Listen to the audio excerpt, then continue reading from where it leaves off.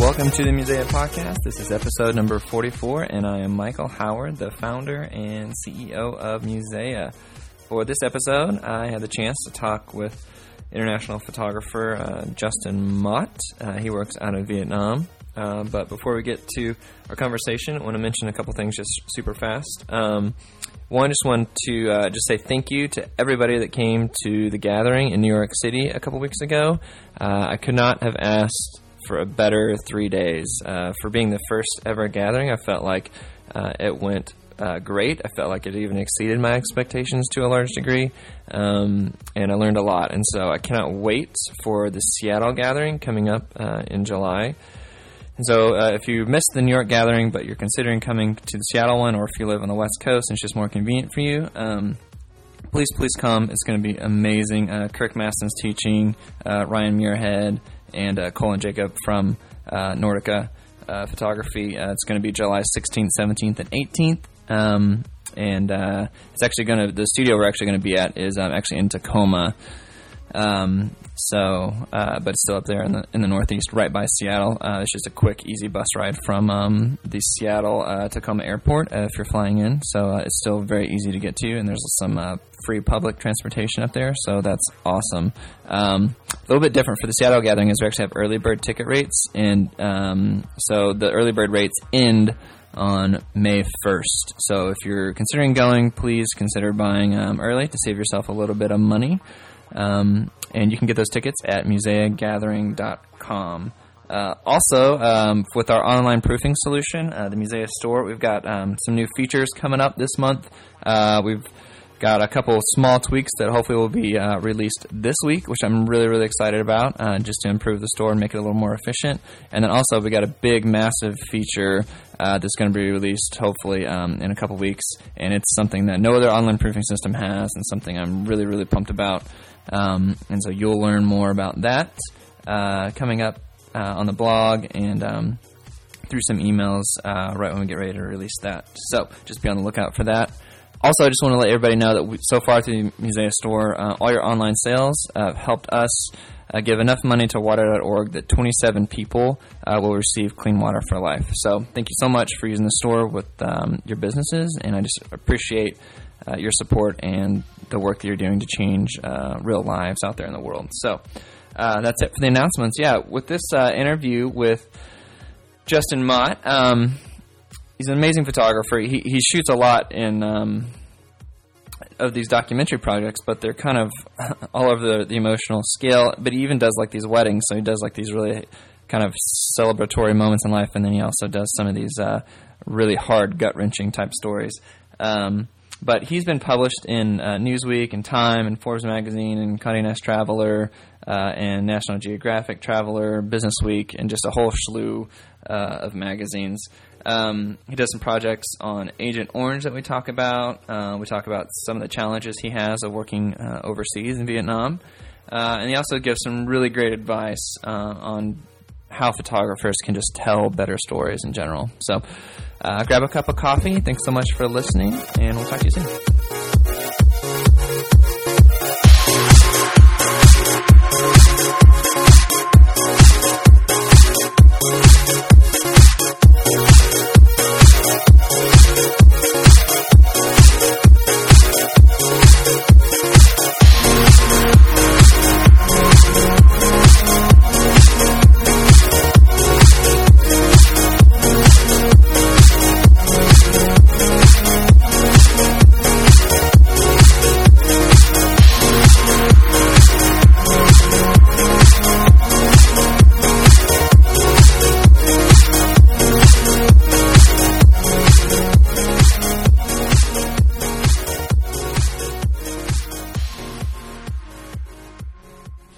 Well, Justin, thanks so much for joining me on the podcast. I'm excited to talk to you. How are you doing today? Excellent. I'm glad to be here. Thanks for having me. Yeah, no problem. Well, the first question I always ask everybody is I really want to kind of get into your background.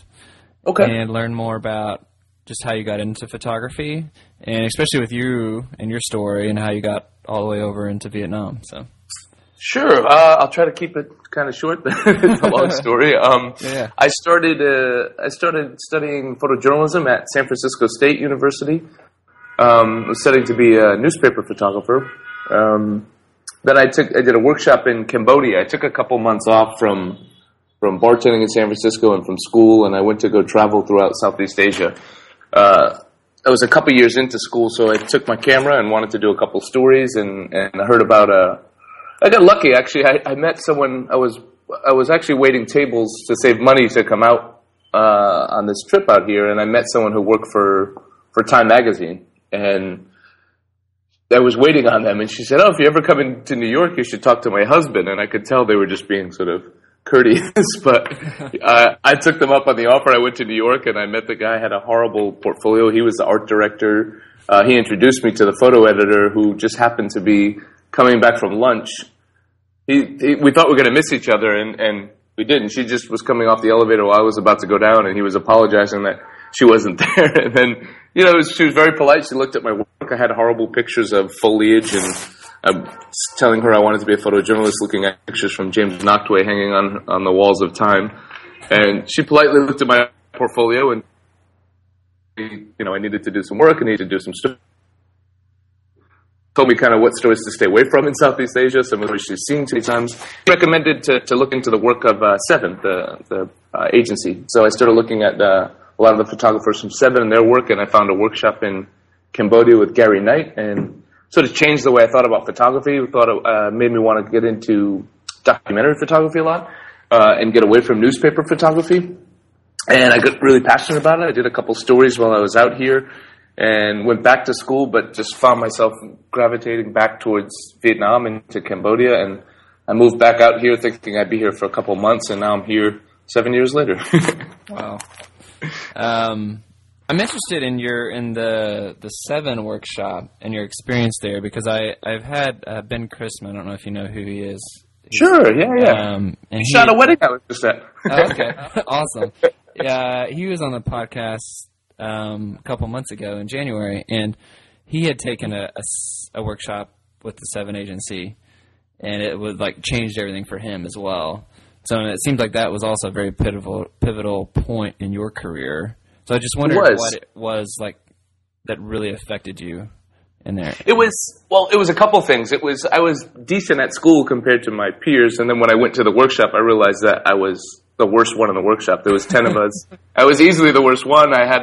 I was like the token, what they joked is the token American. Every year someone shows up with 70 to 200, 2 camera bodies, every possible lens.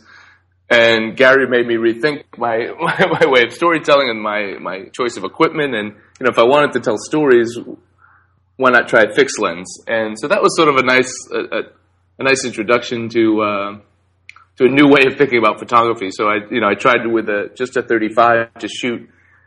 What I learned during that workshop is I didn't produce anything good at all. It was horrible, but I learned that I had a lot of work to do. And Gary's just so smart about talking about photography, and he's always been helpful since that workshop in my career. He got my first story published in Newsweek because he let me use his name in a subject line to the photo editor. But to spend time on a story in San Francisco, we learned a little bit about storytelling, but we were really concerned about having a well-rounded portfolio, and it was you had to have spot news, you had to have a feature, you had to have a sports feature, you had to have sports action. It was constantly trying to build a portfolio about nailing all those different categories.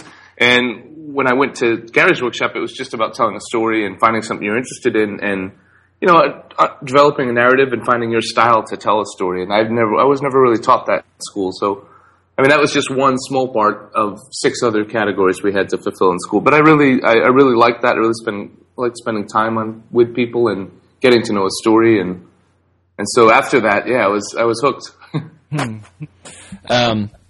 Well, we'll definitely get into talking about some of that like storytelling element a little bit later. But I'm interested, like, I don't know, because like if anytime anybody travels, especially like if I've traveled or anybody really travels, I feel like, you know, I'm assuming that like when you first moved overseas, did you struggle with taking kind of these like very typical kind of outsider tourist type stuff? And if so, like how did you get past that? Well, I did, but right when I landed, we started the workshop in Cambodia. So it was one of the first times I really spent time in another country with my camera doing work. And so, yeah, I came back with all these pictures that I thought were so good. And in my mind, I was like ready for the pat in the back from Gary. And it was just like so disappointed. He was like, these are all, I mean, because that's exactly, looking back, that's exactly what I was doing. I was just taking like very cliche travel pictures. And I was looking at what everyone else was doing, and I thought, wow, I mean, some of the other photographers were so much more advanced, and they were building a story, they were capturing moments, and I just didn't have any of that. So, yeah, it was it's definitely right when I started, it was hard to get out of that, and it's, you know, sometimes you have, like, for a while, it was hard to sort of get rid of that, because your mind, as soon as you see something you think is a good photo, you want to go to it and just take it, and then since that workshop, I've learned to really slow down and really think about why I'm shooting something from a certain angle and what I'm trying to capture and what I'm trying to say with each picture. Yeah. How does that, I'm trying to think of how to frame this. Because I was reading your blog, and in some of the stuff you'd written, you're talking about this idea of slowing down and just being very thoughtful. And obviously, like, what you're taking and why you're taking it and the motivations behind it and all that kind of stuff. How do you balance that, like a thoughtfulness, especially, but also with kind of this kind of you need to react really quick in the moment type of a thing? Sure. Oh, go ahead. Sorry. Yeah, because I was thinking like there's sometimes I don't think you would be able to think through everything about like why am I taking this picture and I don't know, and you know, and you just kind of have to go with it. So. Yeah, I'm fortunate where I don't do. By choice, I don't do a lot of spot news. And in Vietnam, there's not a ton of spot news, and you're sort of, hopefully I'm not being wiretapped right now, but hopefully there is a little bit of paranoia here with that you know certain things not to cover here because you don't want to get kicked out of the country. So there are some certain topics, like, you know, you don't cover protests, and there's not a lot of protests, and there's no conflict right now in Vietnam, and so I don't cover a lot of that kind of stuff. So yeah, I mean, with moments you have to react even if you're telling a story, but I don't have to have like those. Every once in a while I'll cover a big event or aftermath of something, but yeah, I think those kind of things allow you to slow down a little bit and think, or at least you sort of, if you're doing a lot of stories and you don't, I'm not shooting for wires often either, so if I'm shooting something for the New York Times, my editor gives me time to slow down. He can pull the wire shot. I mean, I was afraid of that in the beginning. I had to balance that because I thought, okay, I need the action shot. I need that one tell-all shot. But then as I grew comfortable with one of my editors, who I was new at the time, but he was so nice. I mean, he sent me an email saying, don't worry about the shot. You know, tell me a little bit of a story. I want you to do something different. And ever since he allowed me to do that, I've been able to do that on more assignments once the editor trusted you. I mean, you can't always, because a lot of times as a freelancer in Vietnam, you're working for someone for the first time, and then maybe only once a year, so you don't get to know editors very well. But relationship with the New York Times is a little bit different, so I was able to do that, and it suited my style, so it was great. Yeah. So I'm curious why Vietnam, because it seems like you could have gone anywhere. You seem like really ambitious, you know. So why did you land there? I was, and now I'm stuck here. I'm not ambitious, and no. Well, this is where I started in Cambodia, and I was doing a couple stories there, and then my trip I had planned to just sort of backpack around Southeast Asia. So Vietnam became the place I spent the most time, and I was going from city to city, and I actually settled in Hanoi for about a month. I met a group of Vietnamese photographers. They were very nice to me. They showed me around, took me on all these great little photo trips. It was just a different atmosphere than school. And I also did the Eddie Adams workshop and my school as well, which I love those two things. But they're very competitive, and it wasn't the sort of sharing atmosphere that it was in the beginning. But as we get closer to graduation and as a lot of the students got closer to becoming professionals, it was was a competitiveness that I didn't really like that much. It was a little bit of cutthroat. And then when I came to Vietnam, it was it was really nice. It wasn't like, oh, you can't tell someone or help someone with a story because you're threatened that they're going to steal it. It was just more of, hey, let's look at each other's pictures, let's talk about it, let's talk about story ideas, and it was a nice atmosphere, and I really liked that, especially for a documentary. So it's interesting that, so what lured you there is more of the photographers, not necessarily like the country itself and the culture? Do you feel right in the beginning, why I stayed in Hanoi was because of that. I met this group of people because I was bouncing around so much, and I think when you travel as a backpacker, you can live a foreigner. You can come to the country without really being here. And I found myself, when I stayed back an extra day somewhere by myself, I would start to learn more things. But yeah, I mean, the reason I stayed in Hanoi for that extra month instead of just going a few days or doing like what the standard trip is, like 3 days here, 4 days here, was because I did meet this group of guys that took me on these great trips, and they had a great community. And yeah, I mean, I came here initially because I worked with a guy who, funny enough, he was a veteran in the war. We bartended together. We used to ride the bus home, and he used to talk about Vietnam and how much he loved it there, and how much, like, he would come back after the war, and he used to cut out articles from the New York Times and hand them to me because he was a New Yorker. And so he'd cut out articles about Vietnam and like where I should go, where I should travel. And so he sort of got me intrigued about the country. And then once I got here, yeah, I loved it. I loved my whole travel experience here. But Hanoi was for the photographers that got me to hang around for a bit longer. Wow. And then I got into the stories. Yeah. I definitely want to get into your stories. One question I have before we get into those, though, is kind of maybe just a logistical issue of like, because everybody I've had on the podcast, I think everybody's been in the States for the most part. I haven't had anybody that's over in Southeast Asia and works there full time.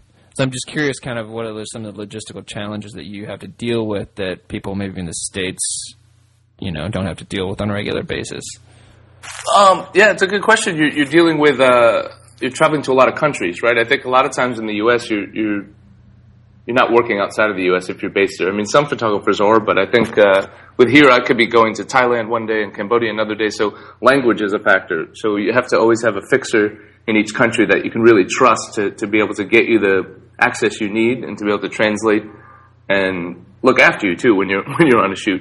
And so through the years, I've been lucky to work with some great writers who have been here a lot longer than I have. So they've introduced me to these people, and yeah, I mean, there's such a big part of every story that you do. That's the biggest thing is when I first went to one of my first stories was Malaysia. That wasn't a problem, but then I had to go to Indonesia, and language became a little bit of a problem.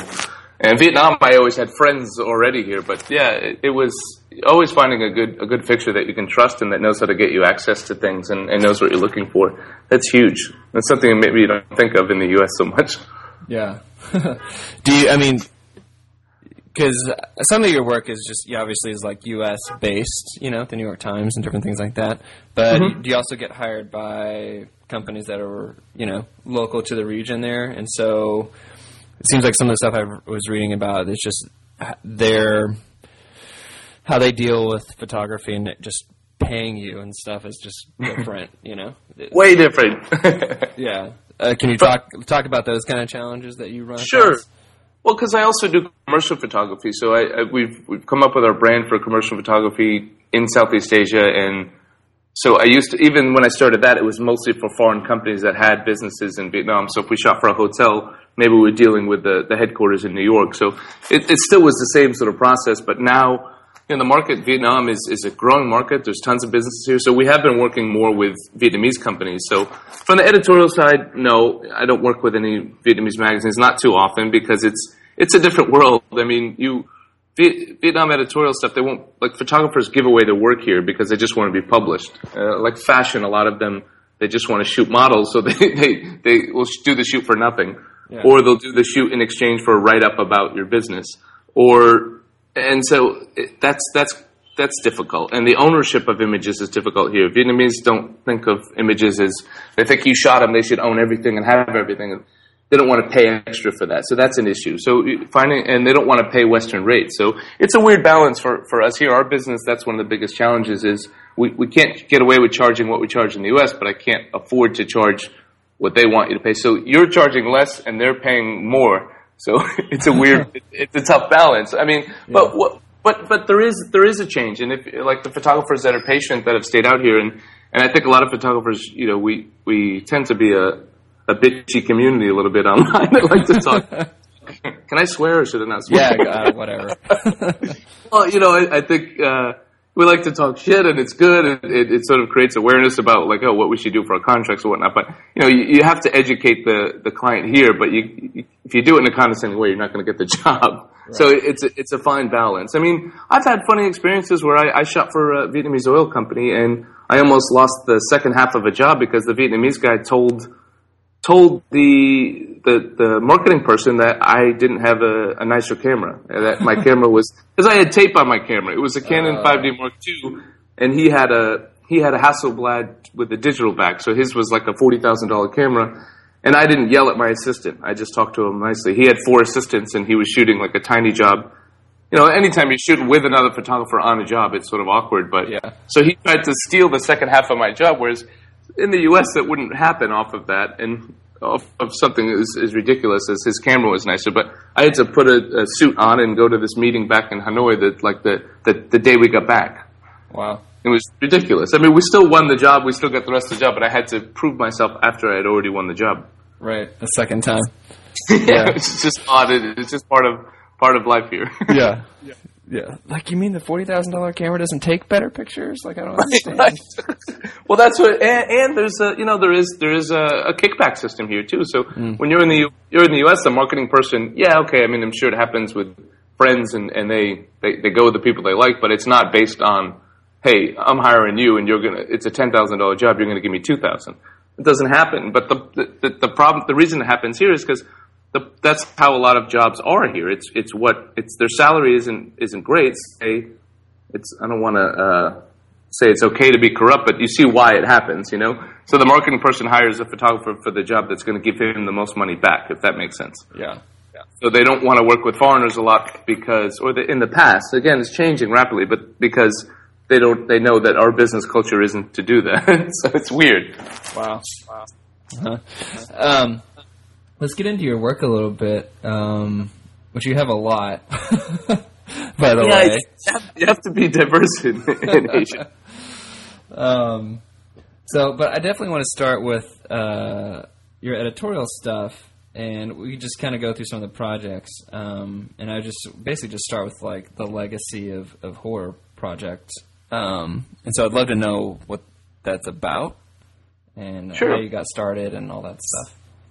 Sure, I was looking for a story to do while I was out here, so a little bit of research before I came on this trip, and then I read. I was at Borders in San Francisco and looking through Philip Jones Griffith's pictures about Agent Orange, and I didn't know anything about Agent Orange. Actually, I just sort of heard about it, but I didn't really know what was. I didn't know anything about it really.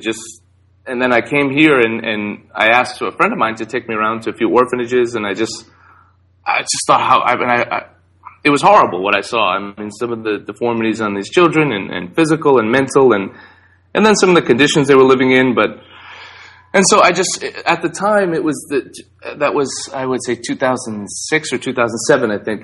Multimedia was big. So we're learning multimedia at school. So I wanted to, I was afraid of I knew I couldn't tell a story as well as Philip Jones Griffith. So I thought, well, I'll do it a different way. I'll do a multimedia story. And the first thing that captivated me about the place was you could hear the children, you could hear the screaming coming from the rooms before you even entered, from, as you approach them. So I tried to make a multimedia piece and we worked on that story. I stayed up at my friend helped me arrange where I could get access and just stay at the center, right next to the center, because a few hours from Hanoi. So I just stayed there for a week, and then I went back up again, and I tried to tell a story about the place. I really just tried to show how horrible it is, and because it was, I think a lot of people, I had some people sort of critique and say, well, you only showed you didn't show the nurturing part, and you didn't show the kids hanging out and playing with each other, and you didn't the sound, but the thing is that that didn't exist. So I was fair to the subject. It wasn't like that. The kids they were separated. It was a horrible place. The women there, and try not to judge it, but the women there, they were just there to take after the kids' basic needs. There isn't a nurturing level there. As much as I wanted there to be one, there wasn't. The women watched the kids, they fed the kids, and then they just went back to their regular lives. There was no moments or very, very rare, there's a moment of between the caretakers and the children. They're just basically left to sit there and just stare into space all day. Mm.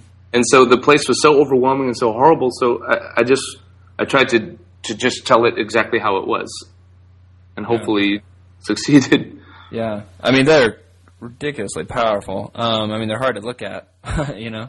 Yeah, and I wanted it to be hard to look at, and I wanted it to be hard to listen to. I think the audio was what is some of the bad feedback I got, but I was okay with that because people say, well, it's really hard to look at. Like, it's not supposed to be good. It's not supposed to be easy to look at, and it's not supposed to be easy to listen to, and because it wasn't, and it isn't. Yeah. Inform me a little bit about kind of Agent Orange and that. So these are kids where their fathers or family members were affected some, or how's that work? Yeah, now it's at a third generation. So it's their grandfathers fought in the war, and their parents were maybe born or with deformities and sometimes not, and it just keeps getting passed down and passed down. And now the U.S. U.S. and Vietnam have a lot of different programs. They're trying to clean up central Vietnam where a lot of the chemicals were sprayed. But yeah, I think it's bare minimum happening right now. I think the U.S. is putting a little bit of money into it, but not a lot. It's also a fascinating topic, too. I mean, I was in San Francisco, just wanted to check out a meeting. This was a delegation from Vietnam of victims of Agent Orange, and it was such a strange dynamic because the Southern Vietnamese soldiers who left, they really still have a big issue with Vietnam and can't judge that. But being at a meeting and seeing the former U.S. soldiers and former North soldiers who fought against each other, talking about Agent Orange, talking about compensation for Agent Orange, and then the Southern Vietnamese arguing against them and saying that it doesn't exist and that the Vietnamese made this up and that there is no link to this. Really bizarre. I mean, you take two sides that fought against each other, now on the same side arguing against the South because the Southern Vietnamese have so much animosity still towards the Vietnamese government in power. So, I mean, I've been to meetings where a guy said to me, I don't believe that. I said, I was there. I've seen these children, and he still didn't want to believe it. Mm. He thinks it's a propaganda from the Vietnamese government. Wow. So it's like it's passed down genetically. Then it's not just like not a one-off thing where like the grandfather had it and then he died and that ends it. It's actually he passes it in. Yeah, because also. And also a lot of the chemicals are in the water system there. So people and the food and so it's horrible. Wow. Okay. So they're still getting it even just through, consumption of everything. Yeah. Wow. I think I would love to know, when you're doing a project, something like that, how you can mentally, I guess, stay strong through that, because I know a lot of photographers, we don't, especially the ones here in the States, we don't shoot that stuff, you know? Yeah. So how did you, when you were in there, I mean, especially when you were there for like a week, I guess, I mean, did you have any like emotional breakdowns or anything? Because I would imagine it'd be very taxing. Yeah, definitely. I think that it's weird. I think as a photographer, you're trained so much when school and through assignments is to just go in and shoot and you're thinking, but you're also sort of like, you have like a mental Rolodex of like, okay, light's good there, I'm going to gravitate there, this is a moment. And it's so many things going on in your brain that you're not thinking about that. And then where it hits you or where it hits me is when you're going back through and you're looking at the edit and you're looking through the pictures and it's like, that's when it just becomes, it doesn't become real for me sometimes when I'm actually shooting. It becomes real when I'm looking at the pictures on my computer. And I still have those moments because you always have to look at your own work because you're updating your website, you're moving this around and so the images stay with you forever. And I definitely did, even while I was there, you'd go home, I'd go back to my hotel. It was a tiny little hotel and I broke down. I went there early one morning because they kept telling me, you can't come before 8 o'clock. And I thought to myself, well, bullshit. I know Vietnam, everyone gets up really early.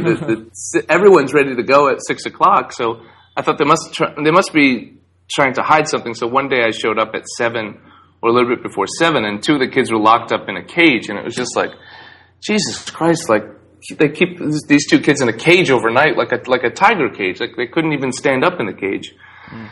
And so they just didn't want me to see that. And yeah, it's hard not to judge that kind of stuff, and I don't have all, and you feel a little helpless. I think for me, that story was a lot of different children and a bigger story, but another story I did about just one girl with Agent Orange, and who was a victim of Agent Orange, but she also has a lot of other problems. That story sort of broke me down because as a young photographer, you think like, well, I'm going to do this story and everything's going to be fine afterwards. And maybe I was naive to believe that, because I've been working on her story for 7 years, and we've done some small things, but haven't been able to change anything in the way you wanted to. And it haunts you, because then you feel guilty that you did this story, and you, not that I promised anyone you would do anything, but you promised yourself, and that's hard, man, because you don't. It doesn't always work out how you want, and people don't always react to the stories the way you want them to. Yeah. So you're talking about is her name like New, or how do you say her name? New? Yeah, New. Yeah. Okay. So yeah, that project, A Child in Isolation, how did that come about? Is that something that how did you find her, I guess? Yeah, because I was again looking for the same story. I wanted to do a story related to Agent Orange, but I was looking at different orphanages, and that one was really close to Hanoi, and I noticed that it was a lot better conditions than the other place, and I thought, well, maybe this could be a little bit more of a positive story, a positive place. And then I saw her. I was just sort of fascinated with her because she was underneath the staircase just by herself, rocking back and forth. She's severely autistic. She can't see, she can't hear, and she can't communicate. And so I've never come across someone sort of that isolated from the world. So I tried to capture that. The hard thing is, you do a story like that, and while I was much more intimate in that story and spent a lot more time, the other story was just the more powerful because it was more graphic. So people reacted more to the Agent Orange story, Legacy of Horrors, than they have to New. So we've done some things. Basically, the only thing we've been able to do for her is live. They're only supposed to live at that Friendship Village. It's a nice place. They get food. They have decent caretakers. They get physical therapy. But they're only supposed to live there for 5 years, so she was kicked out. So we raised money to help her get back into the center, but it's still not ideal. I mean, she still needs someone that can take care of her and at least teach her. She needs 24-hour caretaker, and she doesn't have that here, and that's really hard to get. Because as soon as I leave, they can put on the show when you show up, but as soon as you leave, you don't, I don't know if we're just paying for her to go to get physical therapy, so I can go every few months and check on her. And they can bring her while I'm there, but it's hard to know if they're taking her when we're not there. Yeah, to see it's consistent. And so you've followed her for 7 years. Yeah. Correct. Is it ongoing? Like, is that something you're still doing? Yeah, last week we just brought her back because during Tet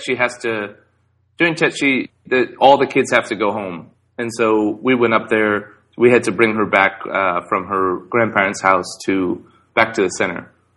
And her grandparents are very elderly and very, very poor, and it's hard because at first we thought, how are they going to react to her going back to the center? But they don't want to take care of her. I mean, they've told us that. They've communicated that. They can't handle taking care of her. So, yeah, she gets better care. You can see it. She eats better. She has other children around her while she's at the center. But there's still no way for her to communicate basic things like I need to use the bathroom or I'm hungry, and there's no one there to teach her that. And at this age, I mean, now she must be 18 or 19. I think she's 19 now. It's so hard to teach now at this age in her life. So, yeah, we're at a little bit of a standstill of what to do with her. I haven't been documenting her so much as we are just trying to, go see her and check on her and do the best we can. I work with a Vietnamese school here, and a friend of mine, she's like my Vietnamese mother here. She's helped me with everything since I've lived here. Mm-hmm. You need that in a foreign country. Yeah. But she's been wonderful. She teaches English at primary school, and all of her students, she makes them go on different charity events, and so she's been very helpful in organizing a lot of things for New. So yes, she's been great, but still, man, not a lot not what I expected out of that story, and not what I expected about the reaction and But I think at the end, it's other people don't react, but it's for me. I feel like a responsibility to do something myself. Yeah. Yeah, I can see how that is extremely hard. I mean, when you're dealing, since that project with her is obviously a lot longer than the Legacy of Horror project, how have your goals and what you're trying to communicate with Nude changed over the 7 years, or have they changed at all? They haven't. I switched over and tried to do. I thought maybe because telling a story about isolation and playing around with empty space and trying to show that and really experience. She does the same exact thing every single day, so you try to come up with new things, but then for me there was a shift of maybe not telling her story so much and just trying to be part of her life a little bit. And then not to say I'm there all the time, and I definitely don't do what I'm definitely not a huge part of her life by any means, but that's been sort of the shift for me is maybe put the camera down for a little bit and try to figure something out, or maybe just take her for a walk, and because touch is so important for her, so just hold her hand and go on the swing set. But yeah, I mean I'm not proud of that either. I don't want to sound like I do a lot for charity, because I don't go up there as much as I should. I'm away on assignments half the month, and so I don't get up there that much. And even talk with you about it now makes me feel guilty. Yeah, I'm not trying to make you feel guilty. No, I know you're not. Yeah. It's my own guilt, and it's fine. But yeah, I mean, I've tried to do a story. I thought maybe her story could be told better through video, so that's something I'm considering. Because I want people to feel that helplessness that she has, and then maybe get someone to react. But I think for me now, it's just more of, the pictures might not tell the story. Maybe I can go talk to people and then show them the pictures. And then I think you need those two things. If someone's really going to help her, it's not money that's going to help her. That's the thing. I mean, you can raise money for her, but it doesn't do anything. She doesn't need new clothes. She doesn't need food. She has all that stuff. She needs a one-on-one caretaker. And that just requires someone really special and someone also trained in how to look after someone with her severe disabilities. Are you, with the Agent Orange thing, or is that something that is fading for you, or do you feel like you still want to continue projects that maybe bring that issue to light, since it seems to be such a hot political topic? Yeah, it is, and then it isn't. It comes and goes. You see people coming. There's always another photographer that comes through Vietnam and asks me about that center, and that goes there. So there's always one major publication will do something like that a year, or one photographer just doing a personal project on it. It's not a story that I've continued to work on. I did a portrait series up there and the women that worked there, but it wasn't what I thought. I went up there and I thought maybe I would capture some of their. I just try to. I'm new to doing a portrait storytelling, so I really wanted to experiment on the women there and show their life of how they are. They're there to look after the kids, but they just do the basic stuff. They just clean the floors. They just. And I don't. It's hard to do that story without being too judgmental. So it's been tricky for me. I went up for just 2 days, and it was hard to get access too, because the Vietnamese are very. The first time I went up there, it wasn't a problem at all. I think because I looked younger then. They didn't take me as serious. Now I don't look like a student anymore. So right. And we brought a lot of light, so they were scared. It took a lot of different phone calls, and they were paranoid, and they wanted to see the pictures. And I said, I'm not going to show you every picture we do here. And so it's something I maybe want to do in a different way, but yeah, I don't know how much I'll continue with just the Agent Orange story as much as I will with the new story. Yeah, some of your other projects, you worked on a couple pretty also graphic things in Cambodia. Is that also kind of some early projects for you in a way? That was all assignment work. Okay, there's the Crowd Stampede story. Yeah. That was an assignment. So what was that? So there was just some big crowd thing, and they just people got killed from stampeding?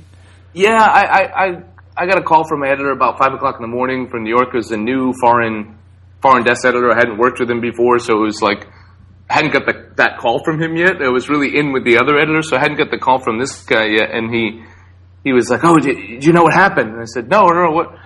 you feel like you wanted, like, it's like when someone wakes you up and they say, "Did I wake you up?" and you say no. Like, I wanted to pretend like I knew what happened, but I didn't know what happened. I just woke up. So I'm like, "Oh yeah, no, wait, what happened?"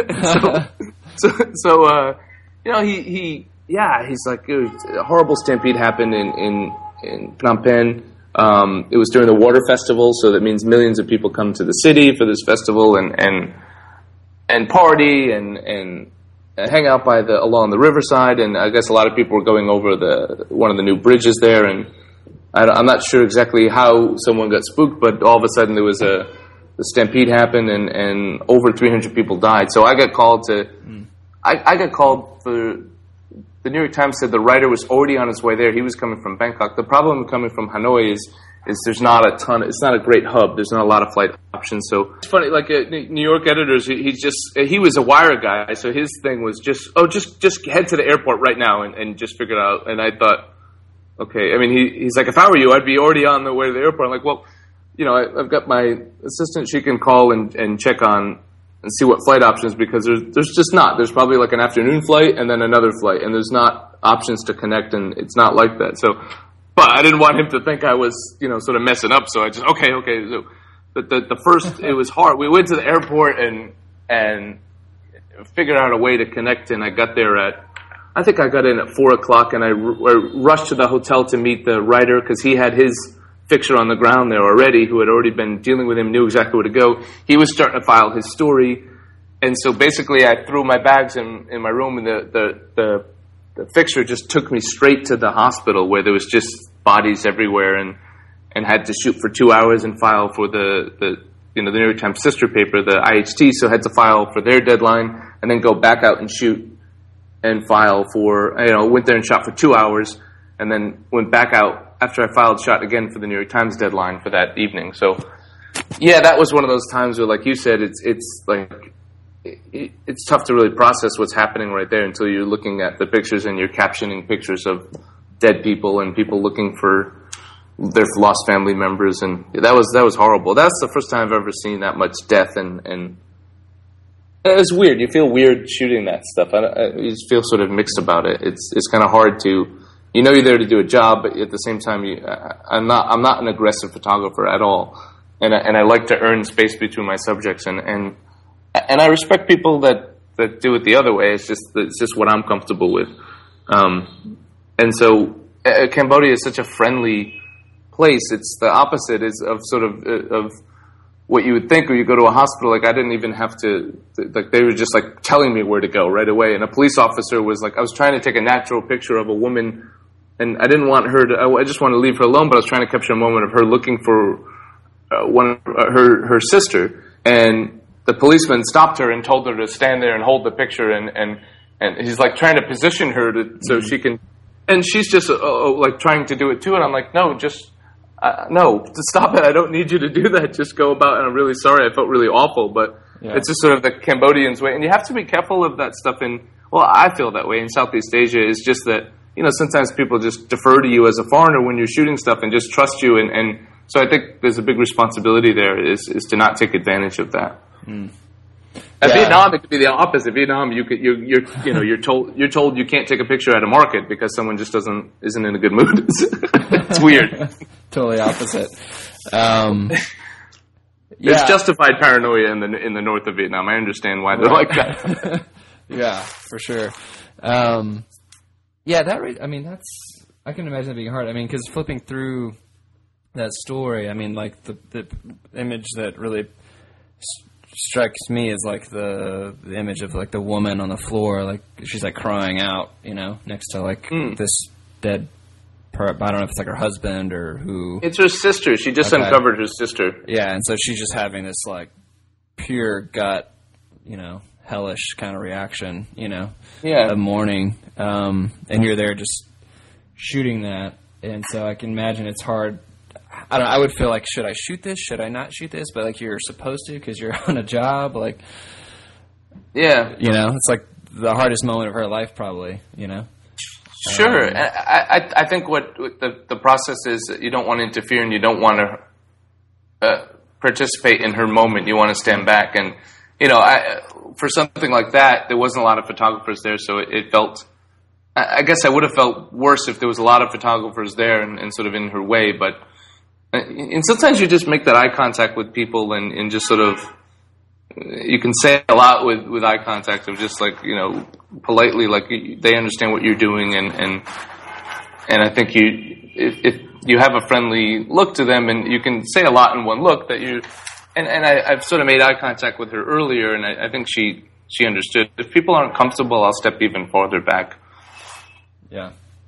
Yeah, because it reminds me of like, oh man, I mean, when like the earthquake happened in Haiti, and that would just raise so much controversy with all the photographers that flocked down there just to shoot, the carnage and the death, and it was just too much, too many people, Yeah, and then you like to think that, all right, well, this is a story, you're going to bring attention to some bigger thing, because at the time you don't know. At the time we didn't know why the stampede happened. It could have, we didn't know if there was a problem with the bridge, or so you try to justify it in your head, saying, well, this could lead to a bigger story and bring attention to something that needs to be fixed, and images of powerful moments can bring attention to that. But for this story, it really didn't actually become a bigger story. So I mean so you feel a little more guilty maybe. But my thing is, I don't want them, if they become aware of me, then I'm not doing my job well. And I think that for that case, she wasn't aware of me, so I felt okay. Yeah. And then like what's up with the addiction in Cambodia story? I mean, was that just also another hired story for you to do that? Yeah. It was the Times again. It was working with a great writer. Really lucky to work with one of their staff writers through the years. It's a rare thing these days. In the U.S., I'm sure it still happens, but here, like I just get briefs. I don't get to team up with writers often, but with him, we were teamed up a lot. I think for I'm going to sound like promoting the New York Times a lot, but I love that they do that on a lot of stories. I love that we get to go out and tell stories together, because I learned a lot from him. The writer is Seth Midens. He just retired, but he still works with him. But yeah, I mean, he got access to a lot of his stories, and that story there was a report about sort of abuse in the drug rehab centers. And so we had to go in and get access through an NGO that was working there. And the NGO actually had a problem with another New York Times writer, so she didn't want to let us get access. And then so he had to have an interview with her, and then I had to talk to her about taking pictures, because even being interviewed, she wasn't okay with it. So we did something where we promised not to show the people whose faces the lighting is very dramatic.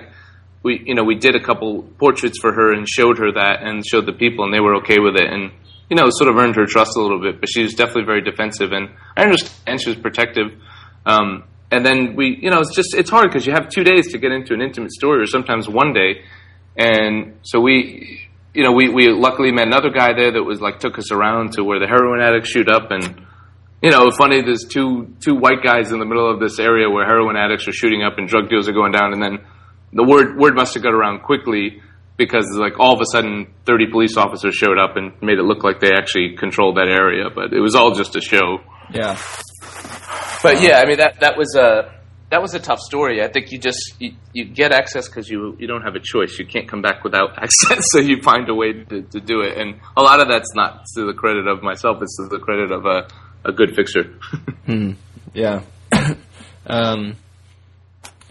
Looking at like all of your work, one of the things that one of the people that actually follow Musea, and I was asking about like what questions do you want me to ask you, and he brought up a good point, which was that you also shoot. You have like these really hard stories you have to tell, but then you also shoot things like these commercial projects of like really nice resorts, and then even and then to contrast that, you even shoot like weddings, which is almost like this opposite scale, and it's hard to find photographers that have had experience in both areas. So what is that like for you, bouncing between like the opposite ends of like the human condition? Most people don't get to feel that. Yeah, it's really bizarre. It's a good question. It's extremely bizarre. I think it hit me once, and I just had a crazy week where I was like, wow, what the hell am I doing? This is so strange. Like, I went from photographing death to photographing a story where I had to like take pictures of a sandwich, and then like the next day photograph a wedding. Yeah. Like it was just such a weird roller coaster. I actually found when I started doing weddings, it was for money, and then now I do it. And I know people say this and maybe they don't mean it, but I sincerely love it. I shoot weddings, and it's a nice break from what I have to do. I love the challenge of every aspect of photography, all these different things, and I love the variety. And then the hardest thing was branding those three things separately and together, so it's tie them all together. But for me, shooting a wedding, it's such a nice break from a couple of years of photographing tragedy and sad stories. And not that I want to get away from that. I still like that, but it's just a nice contrast. And weddings where Vietnam's a tough place to work. Vietnam, people are naturally want to say no to you. The first answer is no. I mean, they're hard people here. They're good people. They're hard people. You have to earn their trust, and they've been through a lot, so you understand why. But I'll go to a restaurant and just need to take pictures, and they're just they're saying no. If it was the New York Times coming to a restaurant in the U.S., they'd roll out the red carpet for you. Yeah. So to shoot a wedding where everybody wants you there, people smiling, people are happy, it's a joyous occasion. It's a nice break. Mm. And you actually get nice emails back from people, whereas editors just say, yeah, got the pictures, done, good. Thanks. Yeah. You're lucky to even get that, Yeah. Oh, I didn't even know you got the pictures, thanks, yeah. Yeah. Thanks. Here you get, so it's good if you need a pat in the back every once in a while. Weddings are great. Right. Yeah, I'm curious, so what came first for you? Was it these more the hard stories came, and then the weddings came later? Yeah. Okay. Yeah, I started doing weddings just out of request from friends. I mean, it's just one of those things I think that happens to all of us. Hey, you're a photographer, you must shoot weddings too. Right. But I didn't start. I didn't start really branding it until 2 years ago, and it's been a lot of fun. I mean, for me, it's really exciting. For me, the biggest switch for my business is switching from just thinking of yourself as a freelancer to thinking of yourself as a business owner. That was the biggest switch that happened for me maybe 2 years ago, and really more so a year ago, is hiring staff to work for you and presenting yourself as a business owner, not a freelancer, so people take you serious. People, for my wedding business and editorial, that doesn't matter so much. I mean, it's more on your reputation and more on your connection with editors. But for commercial work and for weddings, it's been a huge switch. And working with a good graphic designer that's helped me out with a lot of stuff, and then helping me think about my business and how I want to represent my business and why we're different. And it's been huge. There's so many photographers that work out here they're extremely talented, but they don't present their business that way, or they present it like they're not confident about it. They're just a photographer who maybe does this, maybe does that. Whereas I think our business now is we have our promotional materials. I have staff that's educated in talking about our product and what we do, and everything from like the first email we get from the clients to the final pitch and to the delivery of the product. It's changed everything for me. I don't know. I mean, because with Musée and stuff, we did a lot probably with like wedding photography here, obviously in the United States and everything. And a lot of photographers I know, they deal a lot with just, the subject matter is, love and happiness and relationships and all that. But they don't dive into maybe personal work, but that maybe is on the opposite end of the spectrum, like you're doing. Yeah, sure. Do you think there's like a benefit to having to doing something that's really opposite of what you're used to versus just being stuck in the same mindset all the time? Absolutely. I think I have portraits in my head for commercial shoots that are just sort of built into my mind because I've shot them at a wedding or vice versa. And, this is the scene I'm dealt with. Oh, especially hotels, because you shoot in a hotel and you sort of know where you like the light, and then people are always, for weddings, it's all destination weddings out here, so they're getting ready at the hotel. So you have all those shots in your mind, and then personal work is where you can fail and you can try new things. I think it's easy to get stale in your photography. I know a lot of people get caught in saying, well, this is my style and that's it and that's what I do. But I like to grow and I like to try different things. And so I think a personal project is the only time where you can try and fail, which I try to do as much as possible. I don't try to fail, but I try to get out there and try new things. And you just can't do that. I can't fail at a wedding. I can't fail on a assignment. And so I think that's the fun part. I think when you allow yourself to do that, I think, and especially when you work on a personal project, if the same thing's happening over and over and over again, like I'm doing a little bit of teaching now at some documentary workshops around Southeast Asia, and I think teaching some of my students, when they say, "Oh, I'm really bored with this," or I think I have all the shots I'm going to get. I'm like, no, you just spend time, and creativity will be born out of boredom sometimes, because we all have those shots in your head, your 10 shots that you think are good, but you think you're good, you think they're good, and your friends think they're good, or maybe they're passable, or maybe they're okay, but if you want to grow, you got to stop doing those shots and work on and try some new things as well, or even try to enhance those and try to layer your shots. I think where you can get stuck as a photographer is when you just become okay with your work all the time. Yeah. I hate my work every time I turn around.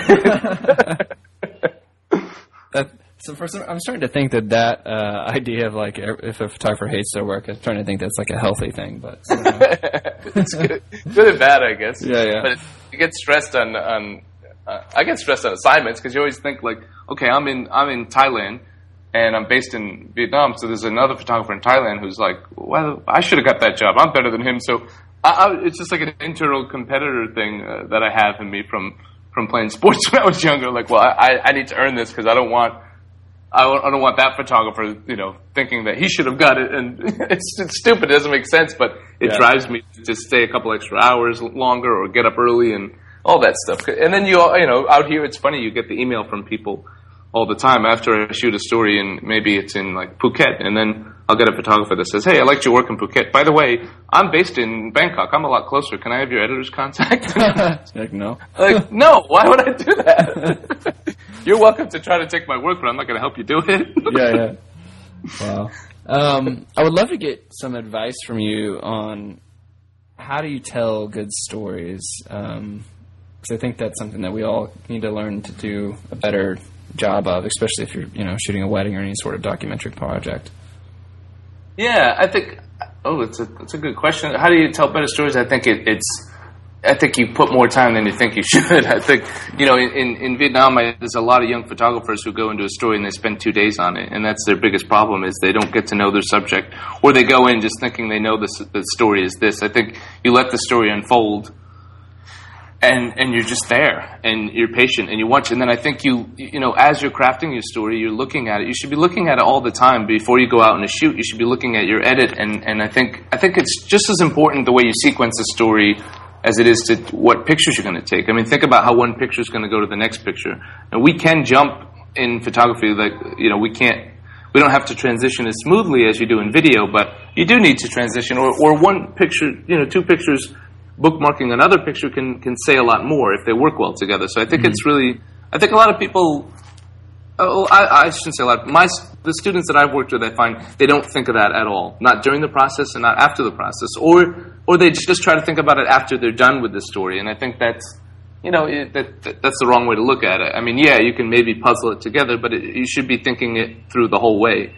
What am I trying to say? How do I want to introduce this story? And I think looking at directors and looking at movies that you like and how they tell stories, and not stealing but borrowing some ideas from some of them as well. I think telling stories with details and I don't think it has to be so formulaic and so linear. I think like when I get a young student come do one of our workshops, it's always like, well, he gets up, so I have to get a shot of him waking up. And then it has to be a night shot. Like, no, you don't have to end with a night shot. You don't have to start with a morning shot. It doesn't have to be so linear. I want them to be just as creative as with each picture as they are with also the way they're sequencing the pictures. I think that's a great way to enhance your stories, is to really experiment with different edits and show your work. I think that's the biggest thing. I mean, I'm shy showing my personal projects because they mean a lot to me, so I don't like to share it with someone that I don't know intimately, but I think it's extremely beneficial, and don't just share it with other photographers because we're all trained to sort of think a certain way, and we've all read the same articles, and so show it to other people too. And see, I think it's a good exercise. A friend of mine was just getting ready for Foundry, and he had me go through his edit, and it was just important to say, show it to people and then ask them what questions are they left with. Ask them those kind of questions. Like, have a set of questions that you ask people after look at. Are they left with some questions? Do you want them to be left with those questions? Maybe you do. Maybe you want a little mystery. What mood are they left with? So did you succeed with that all those things. I think it's important to really analyze, and then go back and shoot more and more and more, because the story will constantly change and constantly develop, and you'll learn new things about yourself too. Mm. I'm trying to think of, like, because when you get a brief from the New York Times or whoever, or some magazine or something, they obviously kind of have a story, maybe kind of somewhat outlined for you that they want to take. The writer's writing about this, whatever.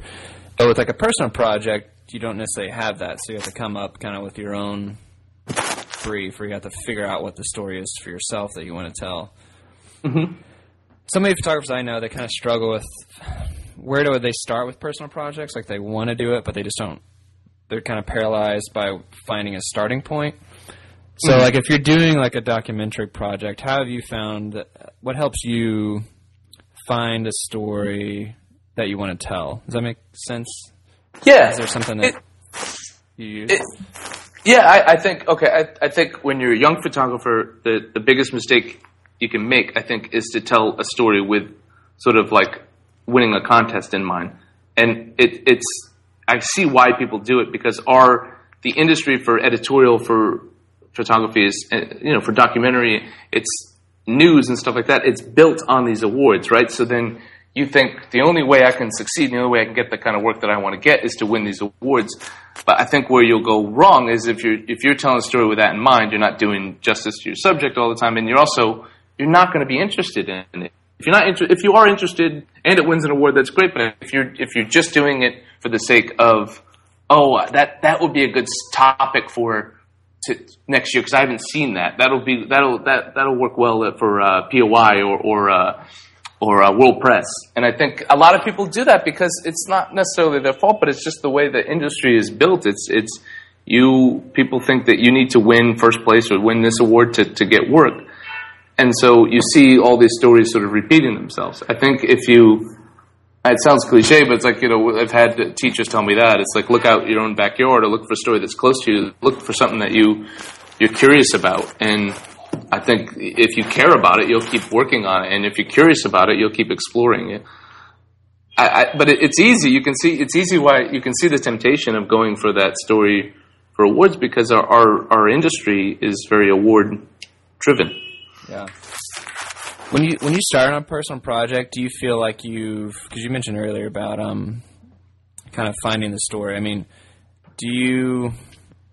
when you pick a personal project, trying to think how to say this, do you feel like you know what the story is going in for the most part, or do you kind of go in pretty blind and then you discover it as you're there? Does that make sense?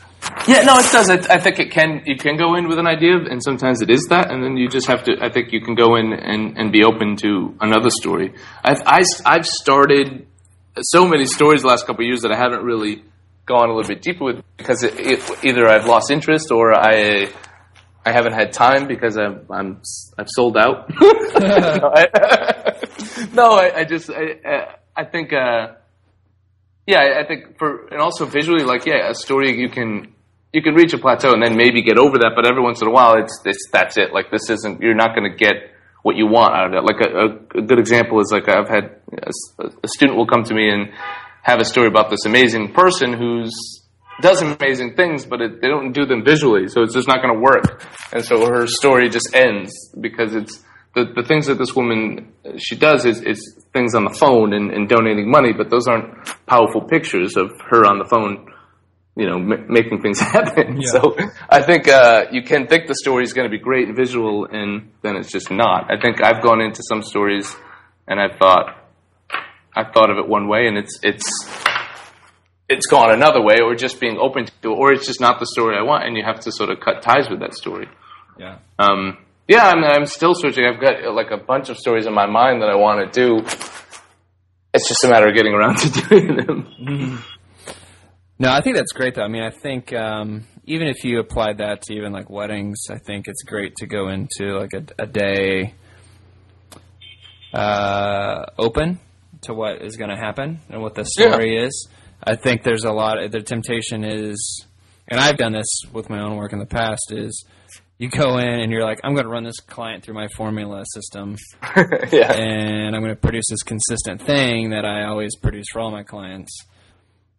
but you kind of miss the uniqueness of the people, the family, the relationships, all that stuff. So you kind of miss the story that's really there because you're not like open to it. Does that make sense?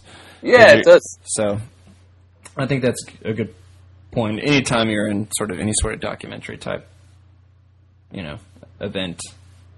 Or you even stay open. You even get, and you even get people. I mean, it's easy for weddings. It's if you have 2 photographers, it's a lot easier to be open. You can make some mistakes. You can have your second shooter.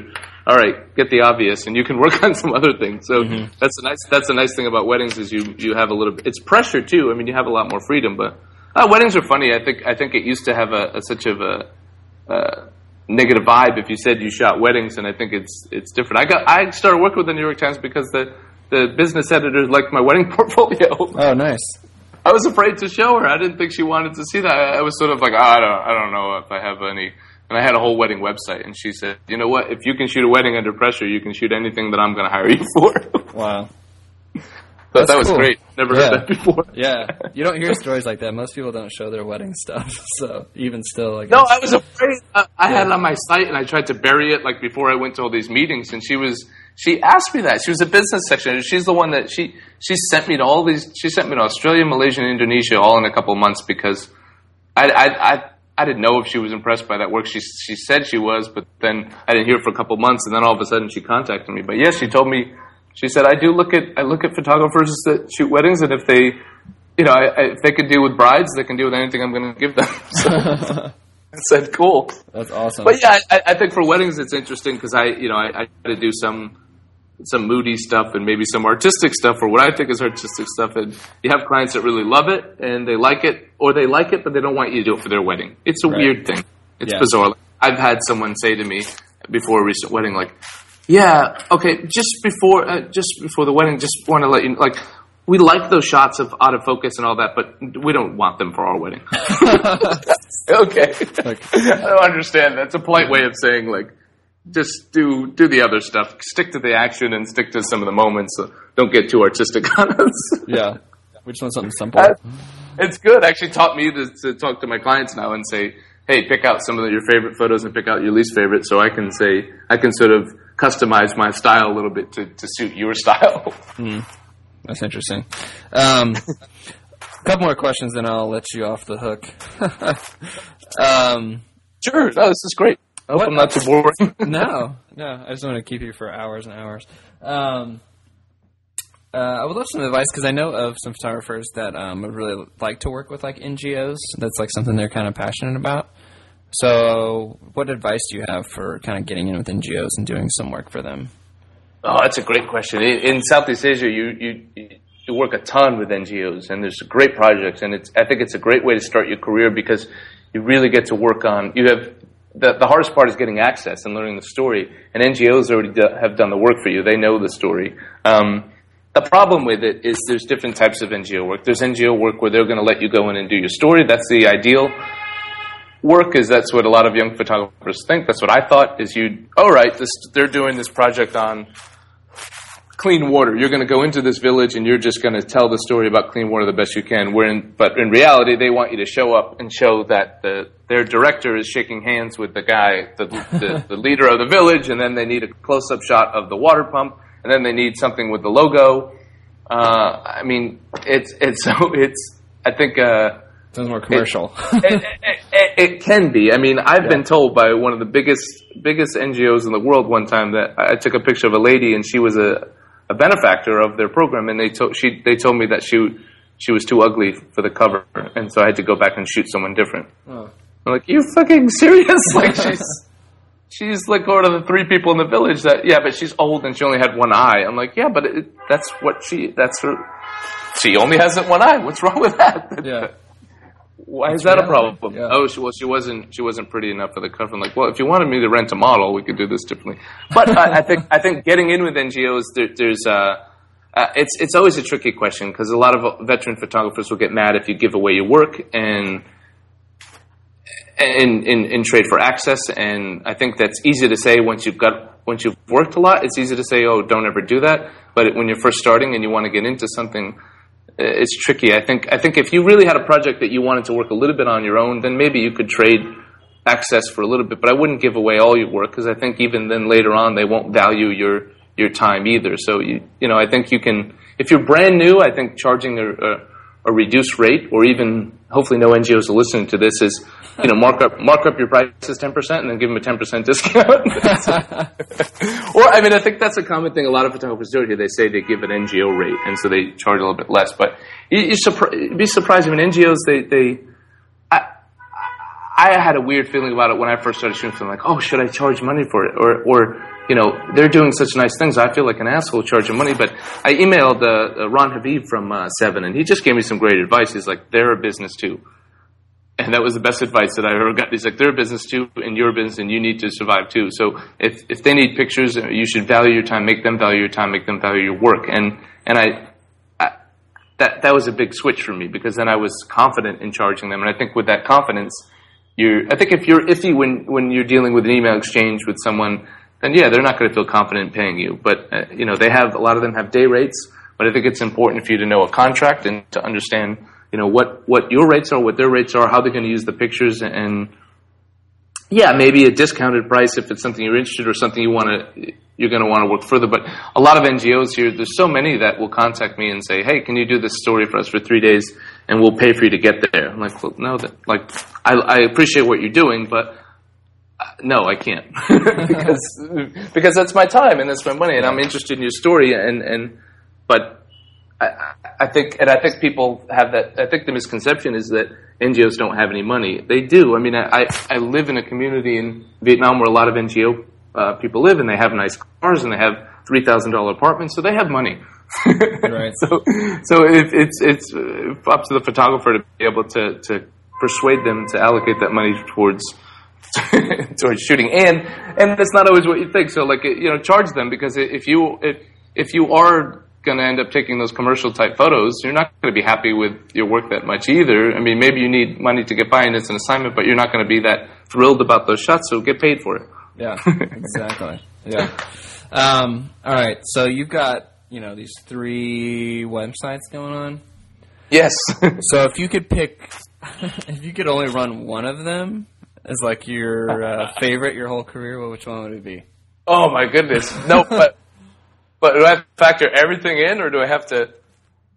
I'll tell you what. You make a living off of weddings, commercial work. But my gut feeling and my background, and the reason I got into photography is editorial photography, and I love it. If it was a sustainable business all on its own, that would be great. I would just do that. So yeah, if I could just do one, I'd live a little. I couldn't have my office I have now if I just did editorial photography. So I'd have to go back to a smaller place, but I would just do that if I had to do one, because I love that excitement. Editorial also covers a lot. Yeah. I get out in Southeast Asia. You're privileged to fly to different countries and do some fun assignments. I think if I was in San Francisco, I'd be at the back of the line and probably only be able to do stories in San Francisco. Whereas here, I get to. I went to Myanmar last year, Bangladesh, and Cambodia, and Thailand, and it's fun. I love that excitement of I get anxiety on every single shoot, but I love that. I think that anxiety makes me perform better. And I love the thrill. Yeah, adrenaline rush. It is, and it's adrenaline rush even for a simple travel story, because again, it's you were hired to do this. This story's going to reach a huge number of people, so you want to nail it. Last one is just some photographers that have influenced you the most. Oh, that's a good question. I think James Nachtwey, definitely one of the first photographers that I looked at his work and I said, wow, I'd love to reach that level. When I told you earlier, I walked into Time and I saw his covers in Time magazine on, big printouts in the lobby, and I thought, yeah, I'd love to work for Time. And so he was a big influence. And when I started, it was all those guys. It's a different group of guys now, but a lot of the guys from Seven and Magnum. Gary Knight was just an influence personally, because I love the way that he talked about photography. He's very intelligent about talking about it, very intelligent about making.